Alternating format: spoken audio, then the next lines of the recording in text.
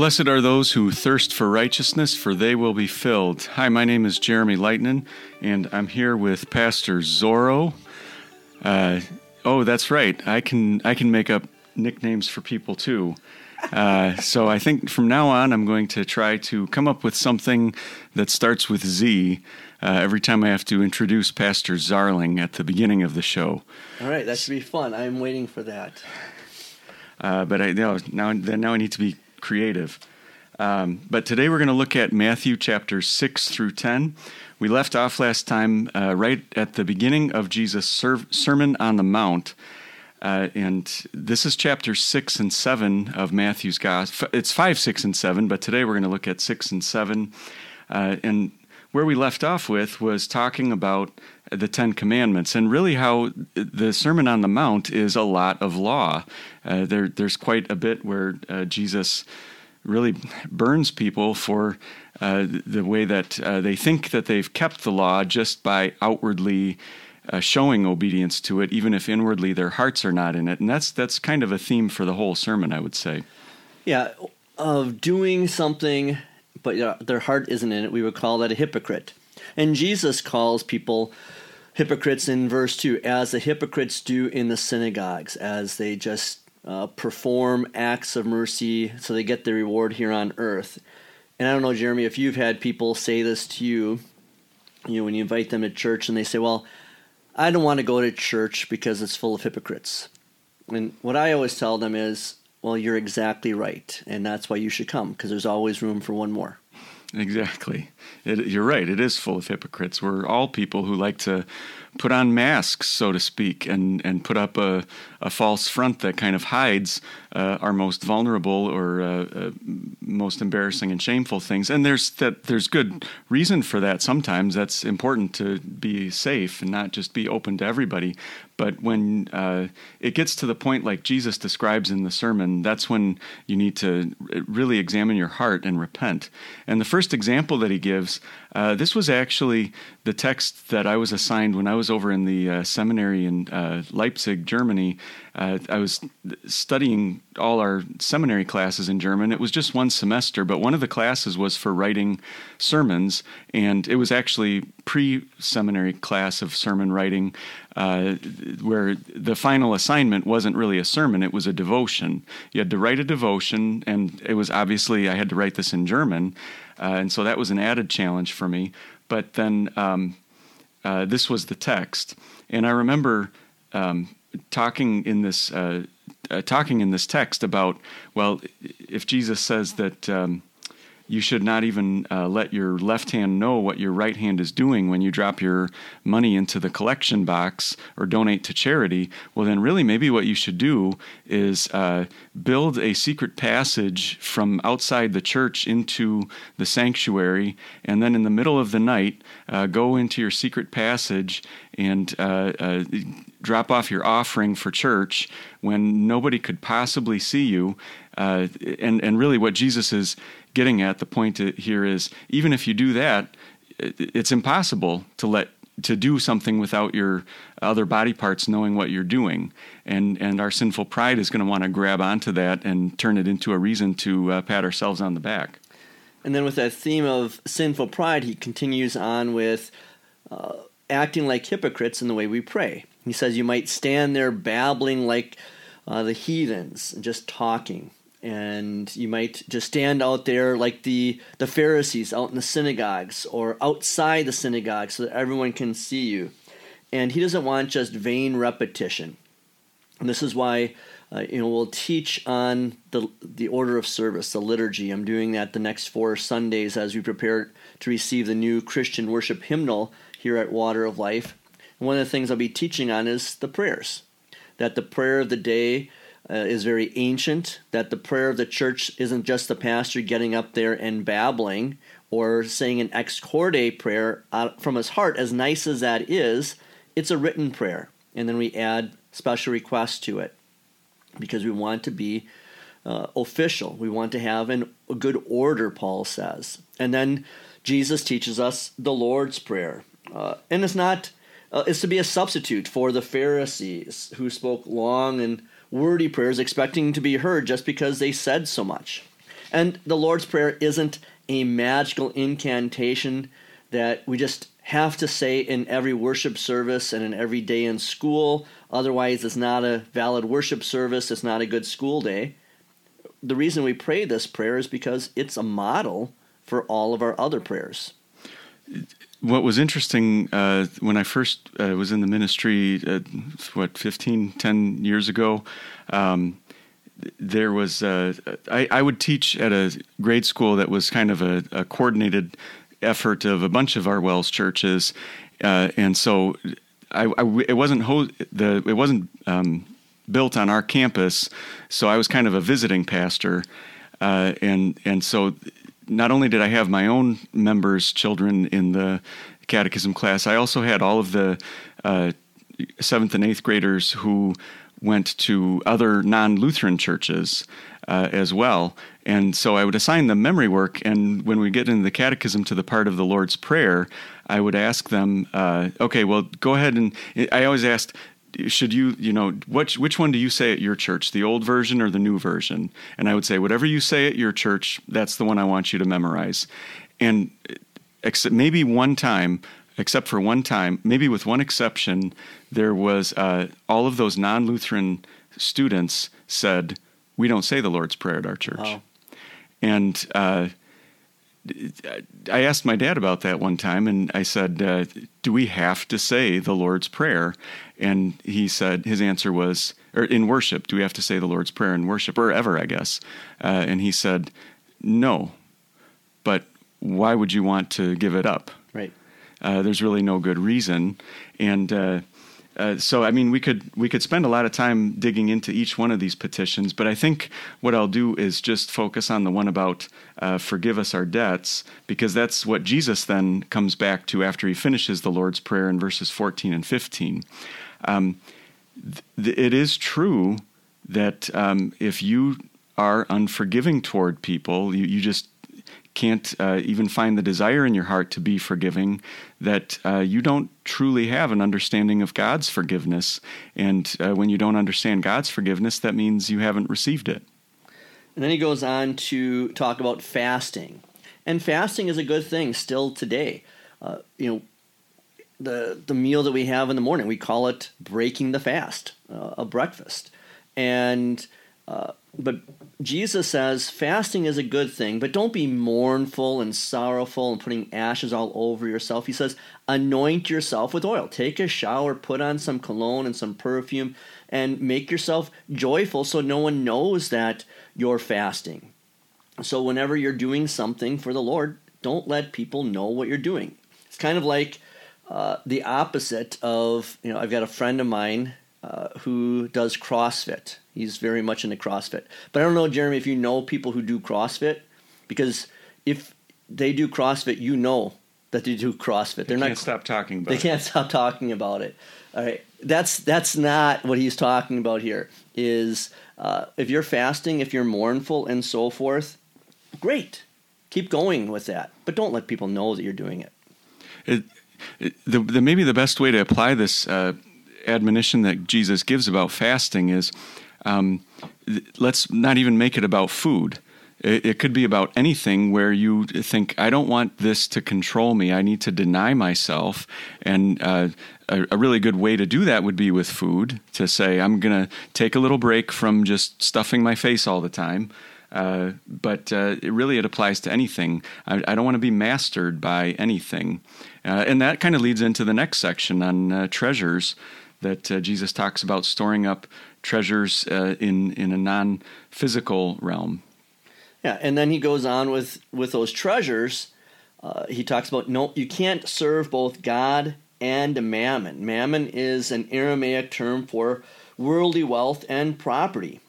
I've written articles for Bread for Beggars using artwork in the past, and one of the articles was Mammon. It was about a statue that just represented all gods. And Luther writes about that in his commandment with this too, of Mammon is a god that is our materialism.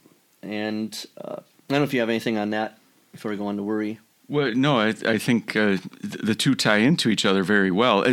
I always like to say when I'm preaching on this, if you don't really quite get what mammon is, just think of another M word that we have in the English language, materialism. Whatever your material, it could be money, but it's really anything that is your commodity. It's your favorite way to deal with things or have, stock up on. And then you get into the stocking up that happens with the birds of the air. Do they... And this is kind of where you sort of see that Jesus has a good sense of humor, because as he's preaching here, it's almost comical to think about. Well, there's the little bird who looks through his catalog of seeds, and does he hop on his John Deere tractor and plow up his field? Oh, wait, no, that doesn't happen. That's not how the birds eat. And if you have this gift from God where you can plan ahead and buy your groceries, that shows you God is going to care for you much more even than he does for the birds of the air. And then he goes on with talking about something that really troubles a lot of people. I talked to a bunch of people already this week in my counseling sessions, in my shut-in visits, visiting a family that was grieving the loss of their son. Worry. And the word translated in verse 27, a moment. Which of you can add a single moment to his lifespan by worrying? And that word moment is literally a cubit. And a cubit is the distance from your elbow to the tip of your middle finger. And when it's applied in this text, it means a lifespan. So it's a brief unit of time. So he's saying, which of you can add a single moment, a single lifespan, a single group of time to your lifespan by worrying? You can't. And he's getting at worrying can't change anything. That's what I was telling a couple of families this week, is my standard teaching on worry is why worry about the things you can change. If you can change them, then change them. And then why worry about the things you can't change? You can't change them. So you give it all over to God. And they go, well, I know. It's just so easy to say, but it's just hard to give up. Well, it's a sin. And give up that sin and give it to God. Trust that he's in control. That's the key here. In fact, not only does worrying not add moments to your life, I think medical science can show us that stressing and being anxious or feeding on your anxiety actually shortens your lifespan. It's bad for your health. And so seek first his kingdom and his righteousness. That just means what you should really worry about, if anything, is how can I get more of the kingship, the ruling power of God in my heart, and how can I get more of the righteousness of Christ through forgiveness by faith in his word in my mind. Chapter 7 sort of plays off the theme of worrying, because here's what I think happens with people in chapter 7 is another cause of worry is we say about each other, well, I really worry about so-and-so because, they have this bad habit or something like that. And that's kind of a roundabout way of gossiping about them, or maybe even pointing out their flaws so that you don't have to feel as bad about your own character shortcomings. And that's why Jesus goes on to say, stop judging. You've got enough problems to fix in your own life. Pull the huge beam of wood out of your own eye before you pick a speck of sawdust out of someone else's. And yet I think that verse, more than almost any other verse in Scripture, Jeremy, is taken out of context. I heard it a couple times this week from people. I was listening to a Candace Owens podcast, and she was talking to someone who disagreed with her in everything, and he said he was a Christian. He said, we're called not to judge other people. Is that what this is saying? You can't judge other people? Yeah, think of the implications of that. You are never to make a judgment call about anything in your life. You couldn't function anymore. You could never make a decision again, because that is actually, if it's an absolute, unmitigated prohibition of making judgment calls, then you may as well stop existing. Yeah. Stop judging, or you're going to be judged, isn't meaning that we can't ever judge other people. That's our job. As dads, we need to judge your sons, my daughter's actions, whether they're right or wrong. As pastors, we need to judge whether someone has committed sin and then is repentant and then can receive forgiveness. Last night I reffed a soccer game, and one of the boys, he got upset. He was hurt, and he was a little guy, and he felt he was getting beat up, and he yelled at me, and I blew the whistle, and I said, "You got to relax, son. It wasn't a foul." Well, after the game, the dad came over with his son. I went, "Oh my goodness!" And the dad said, "My son's here to apologize to you." Oh. So he pulled him over and he apologized. And I said, "Hey, I know what it's like to play soccer and be the little guy and feel like it gets pushed around, but you're a really good player. You're playing hard." And he said, "Thanks." And his dad said, "No, he just thanked you. You need to look him in the face and then listen to him and say thank you." And as we were walking away, I complimented the dad on being a good dad. Yeah. So he was judging me as a dad sitting on the sideline, taking my whistle, my words and actions in the kindest possible way. But he very easily could have said, like there was another time I heard him say this, that one of the kids on his team fell down and he was crying because he got cleated. And I heard the dad say, "It was an accident. Get up and get playing." Now, and it was an accident.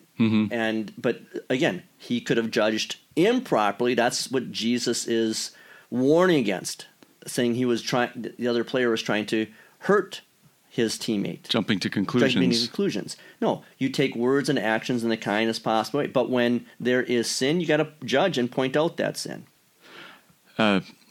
Speaking of passages that get misused, in verse 6 of chapter 7, I once heard this one talked about to suggest that maybe we don't need to do such aggressive evangelism work because there are so many people out there that reject the gospel. And somebody pointed out, doesn't Jesus say that we shouldn't throw your pearls before pigs? So maybe we need to just cool down our evangelism work and stop trying to share the gospel so wholeheartedly. No, Jesus is talking here about people who have repeatedly made it clear that they will not listen to the gospel. Then maybe that does come to that point in a certain community that you would have to say, "I'm sorry, we can't." I don't know if this would apply to your mission board activity, but after a while, you have to say they really aren't appreciating the pure gospel in this region, and Jesus does say not to throw our pearls before pigs.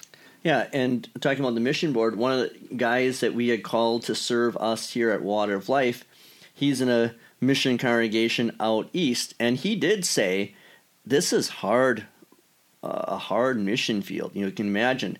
Lots of rocks, lots of weeds, and so forth. Out east, they just have no interest in the gospel. And so, it might be that's a harder ground. The dogs and pigs out there is in Jesus' terms, and then throwing the pearls before swine. Maybe we can't really afford to make use of our resources there anymore. But that's a hard discussion and a hard decision to make. But until it's made clear to you, you keep sharing the gospel. Yeah. And to that, last week I was working on some mission work down in Indianapolis area. I talked about that in the last podcast. And there, our mission board is saying, hey, we had 2 Wells churches inside of Indianapolis 2 decades ago when they both closed. And we still have 2 other churches on the north end and south end of Indianapolis. This is a place where Lutheranism has done well. And so let's go back into that area because it's not throwing the pearls before swine.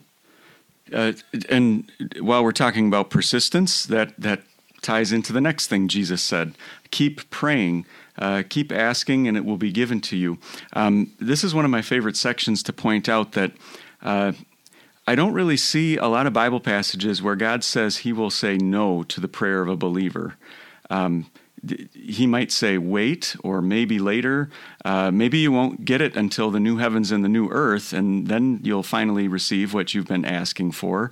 But what he says over and over is, keep asking and it will be given to you. Keep seeking and you will find. Keep knocking and it will be opened for you. And then he repeats it. Everyone who asks receives. Everyone who seeks finds. And to the one who knocks it will be opened. There are a bunch of little gems throughout this chapter 7 that we could spend all day talking about. Did you have any that in particular you wanted to touch on? Yeah, they're watching out for false prophets. We know that they're out there, and we recognize them by their fruit. But what is that fruit? How do we know that they're there? And there is, I was listening to another podcast of some other pastors talking, and they were talking about, what should a member expect from their pastor and their church. And I think this is a way of also defining, when you look elsewhere and you find false prophets, do they have law and gospel? Mm-hmm. Do they have the sacrament of baptism? Do they have the sacrament of the Lord's Supper? Do they have an order of their worship service? Not that it has to be a Lutheran order of service, but an order. Is it orderly? Or just orderly, like Paul says. Just some of those things. And if they do not have those things, then there is bad fruit. Then there are false prophets. The thing that Jesus says here for years, even into my pastoral ministry, I have heard these words and never really got what was Jesus talking about when he said, by their fruit you will recognize them. People do not, it's this part. Well, obviously their fruit is, like you said, it's their sermons. It's not their life. I've heard people say it's their lifestyle. Like, you have to look at a pastor's lifestyle, and if he's a good person, that's the fruit of faith. Well, yeah, that's every Christian's fruit of faith. But for prophets in particular, their fruit that they produce is preaching. And so that's your point that you made. The point that I want to make is, when Jesus says every good tree produces good fruit and a bad tree produces bad fruit, a good tree cannot produce bad fruit and a bad tree cannot produce good fruit. As a kid growing up, I always thought, I never realized I thought this, but in the back of my mind, I was thinking, Jesus, you're being so redundant. Why are you saying things that are so obvious? Well, actually, it's because when it comes to preachers, it's not obvious. And here's what happens. People say, oh, you should really listen to this non-denominational preacher or some kind of a Presbyterian or a Baptist a minister that is really good. He's or a televangelist, a megachurch pastor. He's got some really great things to say, and you should listen to this. But does he? And then they always add on. Well, you got to watch out for some of the other things that he says at other times. But this thing here is really good. Jesus is saying, well, if it's a bad tree, then that can't be good fruit that it's producing.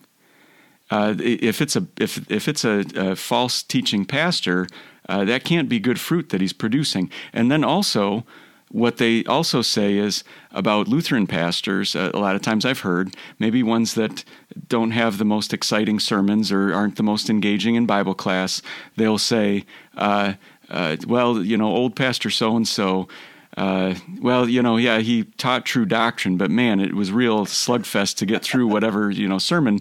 Well, what they're saying is, okay, I guess he's a good tree, but he kind of produces bad fruit. Here Jesus says no. Yep. No, if he's a good tree, then he's producing good fruit. Yep. That can't be a bad sermon if it's coming from a good tree. Yeah, and for my writing style, my preaching, because I'm not so good in the original languages, I go and I listen to or read a lot of other guys' sermons. And yet, I've never gained anything from anyone who's not a Lutheran. I don't even try reading or listening to anything that they say they preach.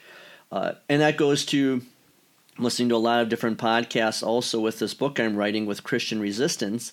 And what I've been interested in, he's talked a lot about resistance, and then I learned, this guy's an anarchist. And that kind of tainted the fruit, so that I'm listening very carefully and then thinking, do I even want to listen to the rest of this? Because I don't want to go down the wrong, the wrong direction, because the roots of this tree are bad. I'm going to guess he sounds, very knowledgeable, and he sounds great, except if he's not a Christian, and then he's going down this route. I don't want to go that way, even if it may sound very, very Christian with what I'm writing. I don't want to get sucked in with all of this. And so I'm just using that as an analogy because we have to be very careful of who and what we're listening to. And it's not to say that when you get an education at a secular institution that you have to have only Lutheran teachers who are teaching you about biology or about the mechanics of internal combustion or something like that. And even when it comes to history or language studies, you can certainly pick up gems and bits and pieces of knowledge from various people of different beliefs. But when it comes down to it, I think Jesus' sermon ends with a great picture of the house built on the rock versus the house built on the sand. As you get your education, whatever form it may take, if your foundation is built on Christ and His forgiveness, then that is the bedrock that will make sure no matter what else you get educated in, that your faith won't crumble.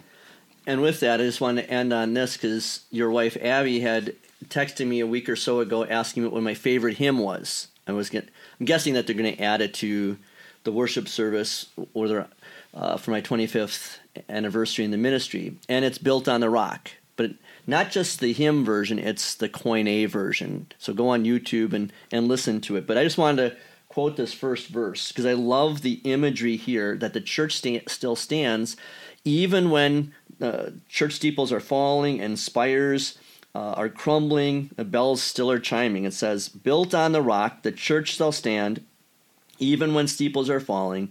Crumbled have spires in every land. Bells still are chiming and calling the young and old to rest. But above all, the soul distressed, longing for rest everlasting." So that hymn goes on to recount how we are God's house of living stones, and it remains standing because we're built on the foundation through the altar, the font, and the word of Christ. Have we have we covered the Gospel of Luke in this podcast yet? We have not. Okay. I'm wondering why a lot of this has all been sounding so familiar, but it's because we, on this podcast, have talked about Mark. We have. And so I'm wondering, just for the sake of time, if you want to, in chapter 8, skip over the parts that Mark's gospel covered, because we've talked about that pretty recently. Jesus healing the leper, Jesus healing many, and then what else is there? If you can remember which parts Mark mentions, that's fine. Well, you gave me the EHV that has it here, so I guess, yeah, I can direct us here. Okay. Verses 5 through 13 would be the first chunk to cover. Okay. We already talked about Jesus healing the leper last time we went through Mark. What is interesting, though, and this is why you compare the Gospels, is Mark says that this was in a house. Not the leper. I'm sorry. I was thinking about the paralyzed man. That's coming up later. Go ahead. No. So I was going to skip the part about the leper and jump to the believing centurion. Yeah. This is this also has some textual difficulties, like I think sounds you were going to talk about with being in a house. Yeah. Except this one is this the one where the Jewish leaders come to him, or the centurion himself comes to talk to Jesus and say, "I'm not." Yeah, he says in verse 8, "I'm not worthy for you to come under my roof." The centurion would be a Gentile, mm-hmm. And so how would you handle a difficulty where one gospel says it was the Jewish leaders from Capernaum, and then another one says the centurion himself came from Capernaum and asked for Jesus to heal his servant? Yeah, I guess without studying it more in depth, I would, off the top of my head, say, well, maybe he sent the officials, but then he himself came, or he's saying that the Holy Spirit is saying the centurion sent them, but Matthew interprets it as the centurion is there. But he's speaking through them. Right. Yeah. And of course, this shows you, Jesus compliments his faith, that the centurion says, "I'm in charge of soldiers, and they do whatever I tell them as soon as I give the order. Jesus, you're in charge of everything. You can heal this illness even from a long distance." So this is kind of Jesus' long-distance miracle here. And I had never thought of it this way until I started studying it this week, is that these three miracles that Matthew records in chapter 8, he's doing it for people who would be considered less than the Jews. He has them healing the man with the leprosy, so he's going to be excluded from the rest of society. He is excluded from the synagogue and the temple and so forth. Then healing for the centurion servant. The centurion is a Gentile. If he's a Gentile believer, but again, he can't go into the temple.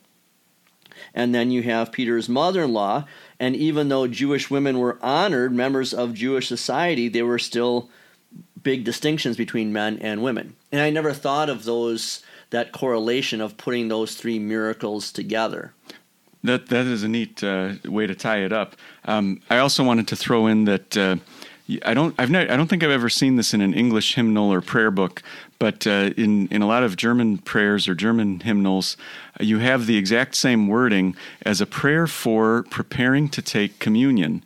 That you say the same prayer as the centurion said to Jesus here.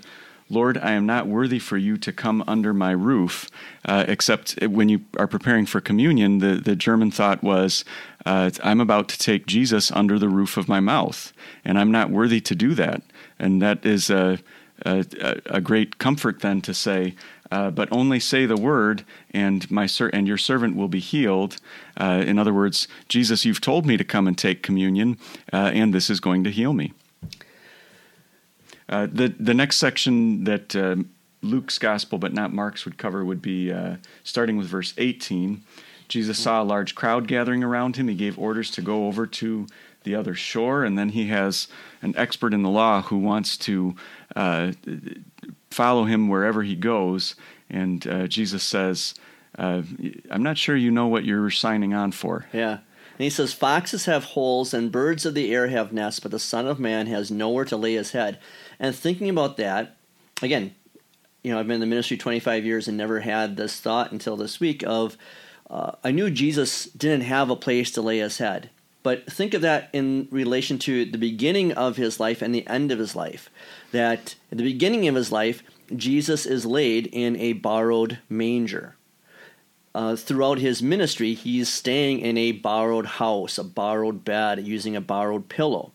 And then at his death, he's using probably a cross that had been used many times, and then he's laid in a borrowed tomb.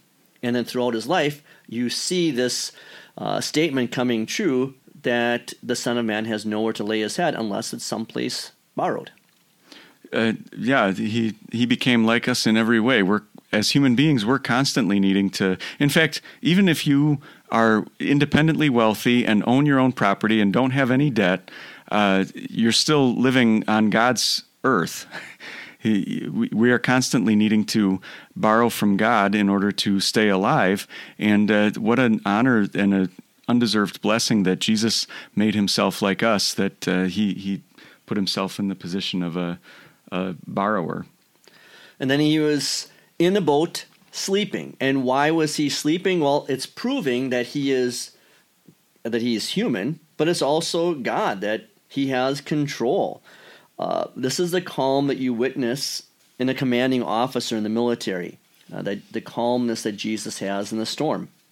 With this commanding officer, when the bullets are flying and the bombs are blowing, that commander remains calm. And Jesus is the commander of his angelic army. He's faced off against the ancient serpent and his demonic forces. He has control of the situation. He remains calm. And his calm demeanor should lead us to trust in him when everything seems to be going to HE double hockey sticks. Just wanted to apologize for that little ding. One of our listeners was sending a text message, and I forgot to just turn my sound off. So now when you hear this recording, you can know you made an appearance on the podcast. I'm jumping to chapter 9, and actually I'm going to jump way into chapter 9. because all of these things have been covered by Mark in his gospel, the 2 demon-possessed men, the Jesus forgiving sins. This, I think, may have been the part you were talking about before with the man on the stretcher, "Take heart, son, your sins are forgiven." Yeah, what's interesting there is that Mark says that this took place in a home. Matthew, if you just read Matthew on its own, it seems like he's out in the open. And that's why you take the 2 Gospels and you compare them. And you get a better picture from more than one witness. Matthew sort of signs his own autograph. This is the part where I wanted to say Matthew signs his own autograph. Jesus walked up to his tax collector's booth and said, "Follow me." But I'm going to breeze past the question about fasting and the daughter of Jairus. It looks like the next part that maybe is independent for Matthew is starting with verse 27 of chapter 9, 2 blind men. Again, you could wrestle a little bit with the textual question of the other Gospels have talked about 1 blind man calling out, "Have mercy on us, Son of David," and here it says 2, but instead of signing on with the critics of the Bible who say this obviously shows a mistake, you could find an explanation for it, something like, well, I guess the other gospel writers only wanted to report 1 blind man, whereas Matthew reports 2, and it's not that one is true and the other is false, it's that one gives more details than the other. And then right at the end, Jesus, when he saw the crowds, he was moved with compassion because they were troubled and downcast, like sheep without a shepherd. And that term downcast means thrown down and lying on the ground helpless. Shepherds have used this English term for a sheep that's lying upside down and can't get up. Now, that was kind of interesting imagery there, a sheep that's upside down and can't get up. Or I watched a video of this. I want to show this sometime on a Good Shepherd Sunday when I'm doing the children's devotion. It was a young boy, probably about 10, that found one of his sheep caught in a crack in the ground. It was wide enough for that sheep to have just fallen into, so like 3 feet wide. It was helpless, couldn't get out. So the little boy reached down, got the sheep up, it started running and jumping on either side of this crevice, and then fell in again and was stuck. But that's us. We are downcast, whether we're stuck or we're upside down, and the Lord sees this and he flips us over. We're the kinds of people he's come for. And then the last part there, he says, pray that the Lord of the harvest will send out workers into his harvest, because the harvest is plentiful, but the workers are few. This is something that we just called a pastor to come and serve us here as our pastor of growth and outreach at Water of Life. And I let him know that where he's at, it's a smaller town. There's still opportunities for the gospel, but there's 90,000 people in Racine alone, let alone Mount Pleasant and Sturtevant and elsewhere. And there are families to reach out to just in our grade school, your high school, Hope School, and so forth. There's a ripe mission field right here. But one of the issues is we have to get our own people working in our congregations, but we also have to get our own people to give up their sons to become pastors, because we need more laborers in the harvest field. And it is a true sacrifice, giving up. You could think of Hannah bringing little Samuel to work in the tabernacle. I know that parents who have sent their children away to Luther Prep or the prep schools in Saginaw, Michigan, or Watertown, Wisconsin, or Prairie du Chien, or other places before that, that can feel like a big sacrifice. But the thing is, it goes back to what I was saying before about prayer. When Jesus says ask, he doesn't mean ask and maybe I'll give it to you. He means ask and I will give it to you. And here too, he gives you another prayer to say, ask for workers. And then he gives you proof, or Matthew was inspired by the Holy Spirit to write about the proof in the very next chapter of giving workers to harvest in his field. And what kind of struck me after you were talking about parents giving up their children is this is how they are referenced in verse 2, the apostles, James and John, the son of Zebedee. So there's a focus there on the parents who had to give up workers in their family business, say goodbye to their sons so that they could follow Christ and preach his message. And what message is given to the messengers of today and the disciples of Jesus' day? It's the same message that Jesus was preaching. It's the same message that John the Baptist gave. It was the kingdom of heaven is near. That was the message I gave to our voters. Wednesday night we had a voters meeting that we had a vote on ordering the new hymnal, replacing some furnaces, calling a second pastor. So a lot of things going on. And I just said that we're going through some growing pains right now in our congregation. Just like if you were a family and you took on some new kids, you adopted them, there's going to be growing pains as you adjust to new people in the family. Or if you're a business owner and you take on another business and bring it in, there's going to be growing pains as you learn to adapt. Well, it's the same thing in a congregation where you have two congregations that were separate for all of their existence and now together as one. There's growing pains. I did say the benefit is that we at least like each other. There are other churches that are emerging that the people don't always like each other. But I base the devotion on this text. The kingdom of heaven is near. Whenever we get uptight or we begin worrying or we get focused on finances or buildings or whatever it is, we have to remember what we're doing and why we're doing it and for whom. It's the kingdom of God. And when we have that in our long-range view, all this other stuff that we allow ourselves to get worked up about, it doesn't really matter.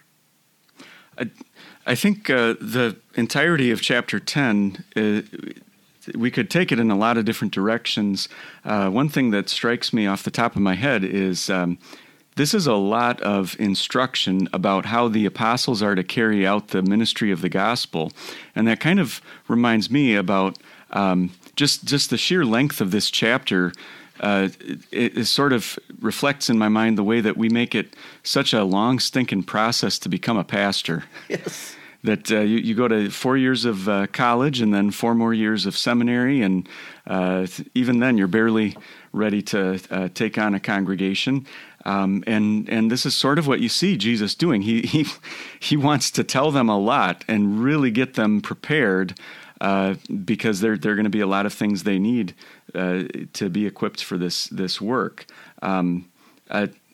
I think there's so much we could get into with each of these. Did you have certain points you wanted to focus on? Well, verse 14 and 15, again, he says, there are going to be people that aren't going to listen to you. So shake the dust off your feet. Move on to the next town. That some pastors have asked, as our church body has said, hey, we're going to start 100 new missions over the next 10 years. And pastors have asked, where are those pastors going to come from?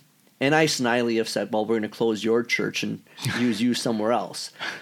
But sadly, that may be a reality, as we have to close some of these churches where they're just a handful of members, and they're just hanging on, and maybe use that pastor somewhere else. We shake the dust off of our feet. We thank God and the saints there for the faithful service of those saints for decades or maybe even over a century. But now maybe we can use that manpower and money elsewhere. And Jesus says there's going to be places that are going to reject him. And he says it will be more bearable for the land of Sodom and Gomorrah on the day of judgment than for that town. And I just brought up of Sodom and Gomorrah because I remember reading an article the other week that some experts have found where Sodom and Gomorrah were destroyed in Genesis chapter 19. And it said that the evidence they found is that a meteor strike had hit. And a meteor strike 1,000 times more powerful than the atomic bomb that hit Hiroshima. I mean, just imagine that. I know in the Hebrew, when it talks about Sodom and Gomorrah, it talks about them being overturned. Just imagine a city that's standing at one moment and the next moment it's completely upside down. And imagine, we talk about sulfur raining down from heaven, or if God used natural means like a comet. I never thought of that. A comet could have been the fire of God from heaven too. Yeah, but just that scientists have found that, and 1,000 times worse than an atomic bomb. It may or may not, be the exact thing, or it doesn't prove anything or disprove anything. But it's interesting to think about. And to think about, this is the warning that Jesus gives. As bad as the destruction was for those people in Sodom and Gomorrah, you will rather wish you had lived in Sodom and Gomorrah than in a town that rejects the apostolic teaching. Exactly. That is kind of scary. I didn't always think of this, but recently, hearing a sermon on this, it struck me that verses 14 and 15 teach us a lot about fellowship principles. Oh.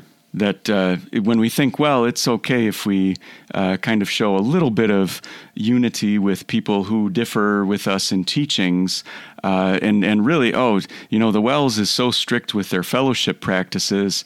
Actually, no. Who was strict with his fellowship practices was Jesus, because he said, I don't even want you staying connected to the dust from that town. I want you to disconnect yourself from the dust of that town from your feet, and that says something about fellowship practices.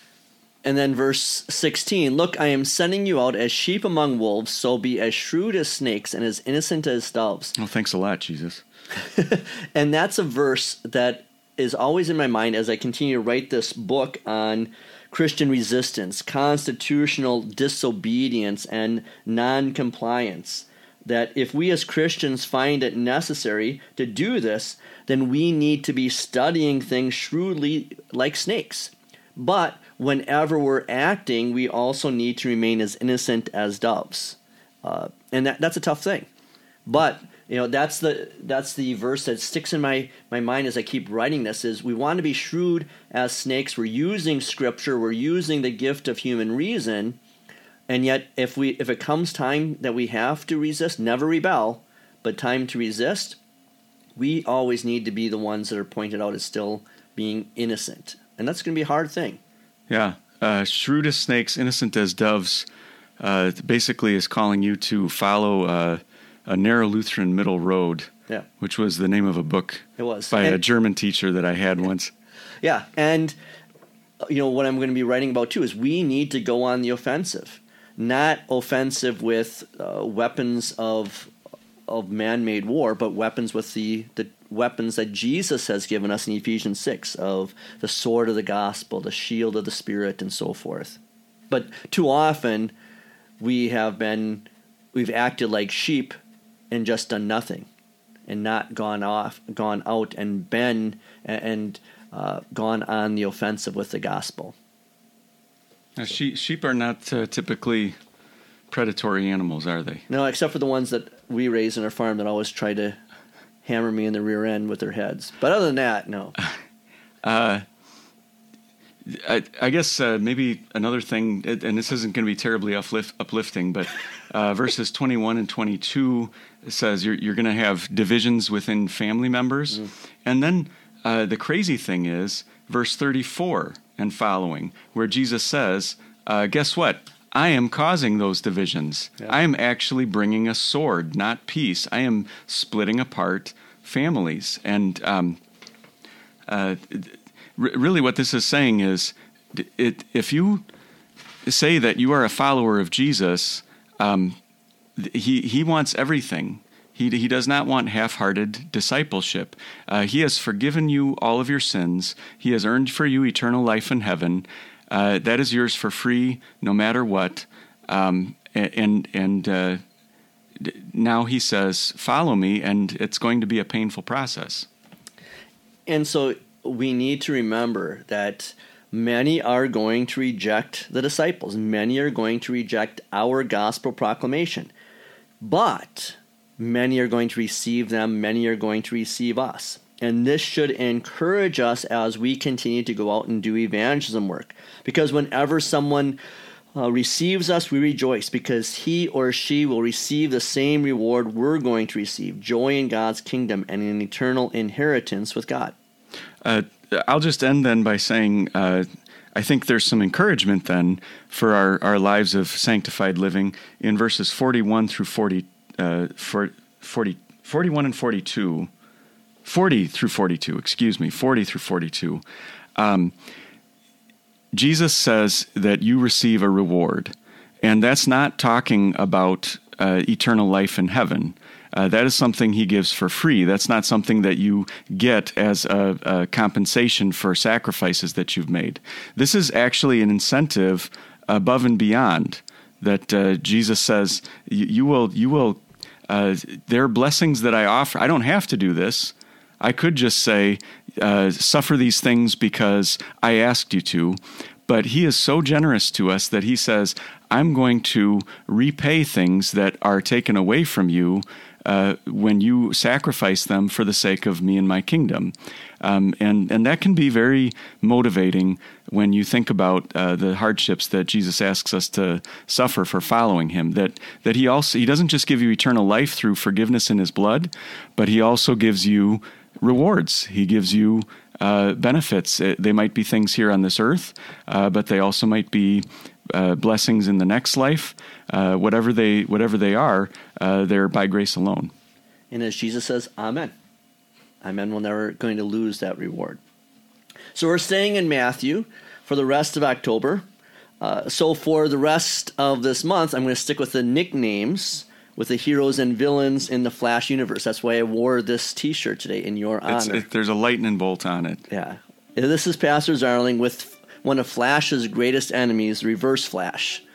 Stay thirsty, my friends, then drink deeply from the water of life.